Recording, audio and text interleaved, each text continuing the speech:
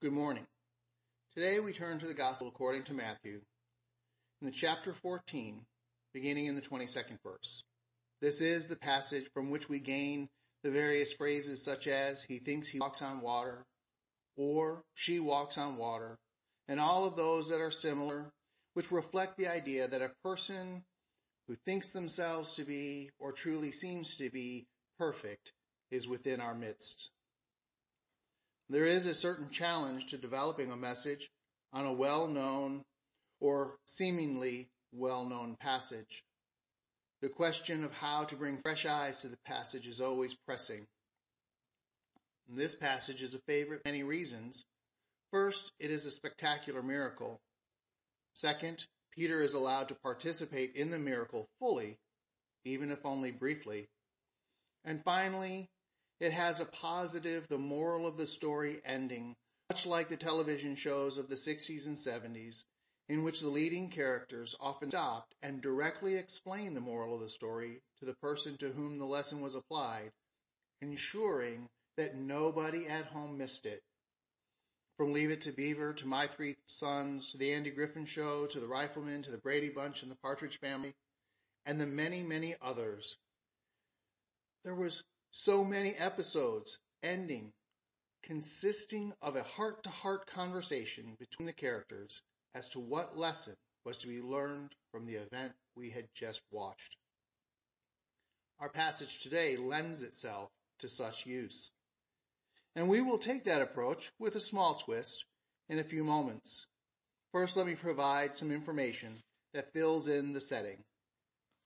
The last thing which had happened just previously in this gospel account is Jesus feeding the multitude of over 5,000 people with only 5 loaves and 2 fish, to the point where all were full, and when gathering the leftovers, there was 12 baskets filled.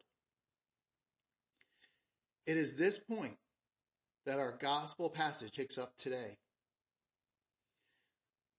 And there are some details to notice before we look at the big event of walking on the water. The first one is just the opening line.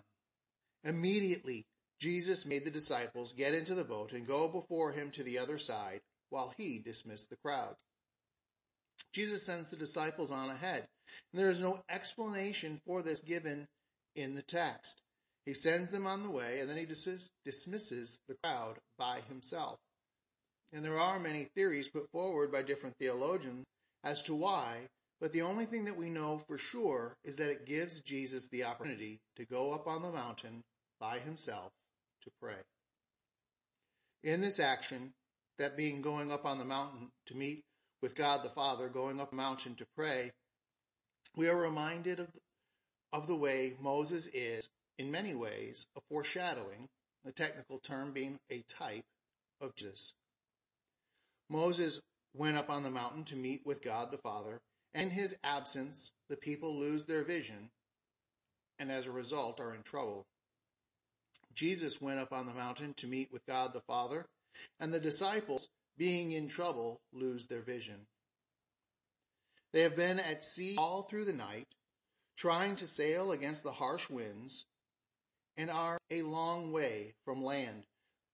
In the Greek text, it gives a measurement many stadia, which would work out to be somewhere between a mile or 2 from the shore.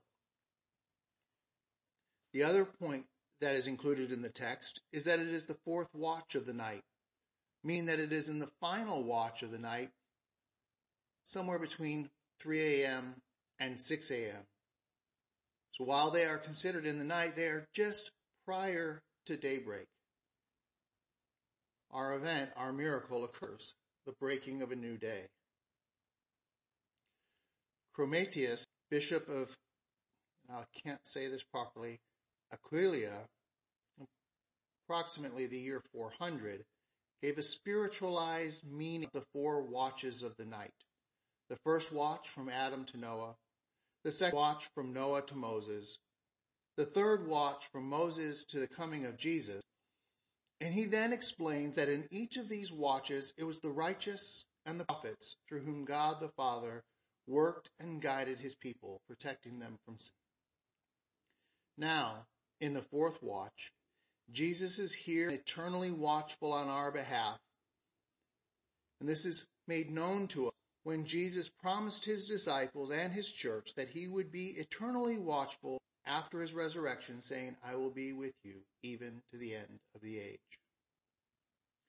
Regardless of whether one accepts the spiritualization of the four watches, there is a level of value in the consideration of the corollary of Jesus being apart from the disciples briefly, trouble and despair in his absence, and then in his returning to them at the breaking new day.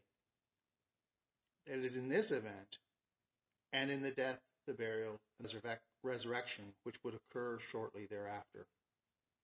This foreshadowing tells us, through the experience of the disciples, that even when it seems that Jesus is gone from us, he is actually with us. It is our task to watch and trust. Now then, most people consider the meat of this story. First, the disciples are afraid. Think they are seeing a ghost. What else could travel over the surface of the water, after all? And Jesus must assure them that it is actually, in fact, he himself coming to them in their time of need. Peter, always quick to speak, not always with the thinking about what it is he's actually saying, says, If it is you, Lord, command me to come to you. Jesus responds by calling Peter to join him, walking on the water. And the gospel records what came next in the most simple and matter-of-fact manner. So Peter got out of the boat and walked on the water and came to Jesus. Peter got out of the boat and walked to Jesus. That's it. Then, once he was there, once he was near Jesus, he looked at the people all around him and forgot about the power of Jesus, which had enabled him to walk across that water. And instead, he focused on the trouble and began to sing. Here it is where we get to that teaching point that would be the wrap-up final minutes of an old TV show. Peter was doing what was right, then he strayed into what was wrong. He called out Jesus. Jesus saved Peter, immediately reached out his hand and took hold and saved him. And then Jesus, like the wonderful TV parent, gives a bit of gentle and loving rebuke in the process of conveying the moral of the story. Oh, little faith, why did you doubt? Trust me, take your eyes off me, is the point.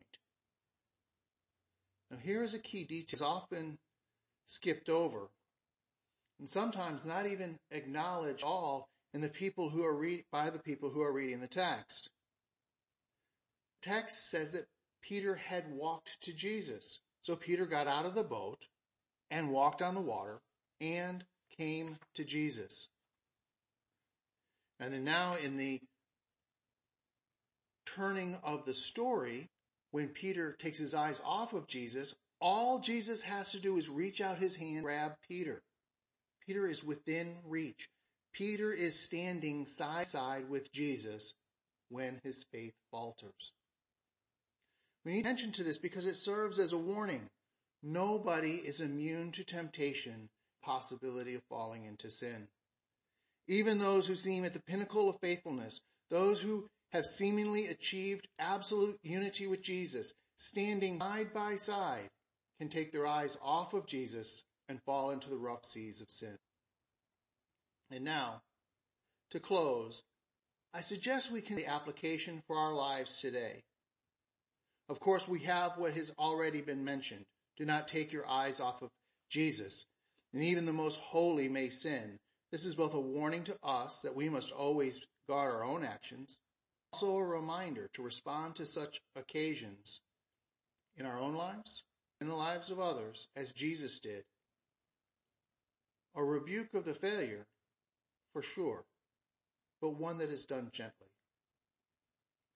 But what I want to draw additional lesson from an unlikely source. 1984, a band known for its blending of punk and folk, and certainly not for being Christian. The Violent Femmes released an album titled Hallowed Ground. And on that album was the song Jesus Walking on the Water. The lyrics, sung with a strongly affected Smoky Mountain accent. The lyrics to that song are, oh my, oh my, oh my, what if it was true? And oh my, oh my, oh my, is it true? Did he die upon the cross? And did he come back across? Jesus walking on the water. See, Jesus walking in the sky. In sand, he took my hand, he raised me up, he brought me up. I can hold my head up high. Will I be true to my birth? And will I give what I'm worth? Oh, yes, sir, yes, sir, yes, sir. I come when you call. And yes, sir, yes, sir, yes, sir. Jesus, my all in all. They begin by asking the question, is it true? Did Jesus die on the cross? And yes, he most certainly did. Did Jesus, in their words, come back across? Was Jesus resurrected from the dead, proving his victory over sin, death, and the grave? And yes, once again, he did. Then they turn to the outcome of that truth. He took me, he raised me up, freed me from the sinking sand of sin, and now they, saved by Jesus regardless of their past, can hold their head up. For those who have called out to Jesus and experienced his grabbing our hand, pulling us from the rough seas of sin, we could each, whether in song or not, tell a similar story. You have been given new birth, born again, as the Bible says, and you've been made a member of the kingdom of God, royal, co-heirs with Jesus himself, having worth more than all of the rest of creation. Now then, what are we to do about it? As the song goes, will I be true to my birth? And will I give what I am worth? Answer each and every day, without taking your eyes off of Jesus. Oh, yes, sir, yes, sir, yes, sir. I will come when you call. And yes, sir, yes, sir, yes, sir. Jesus, my all in all. Amen.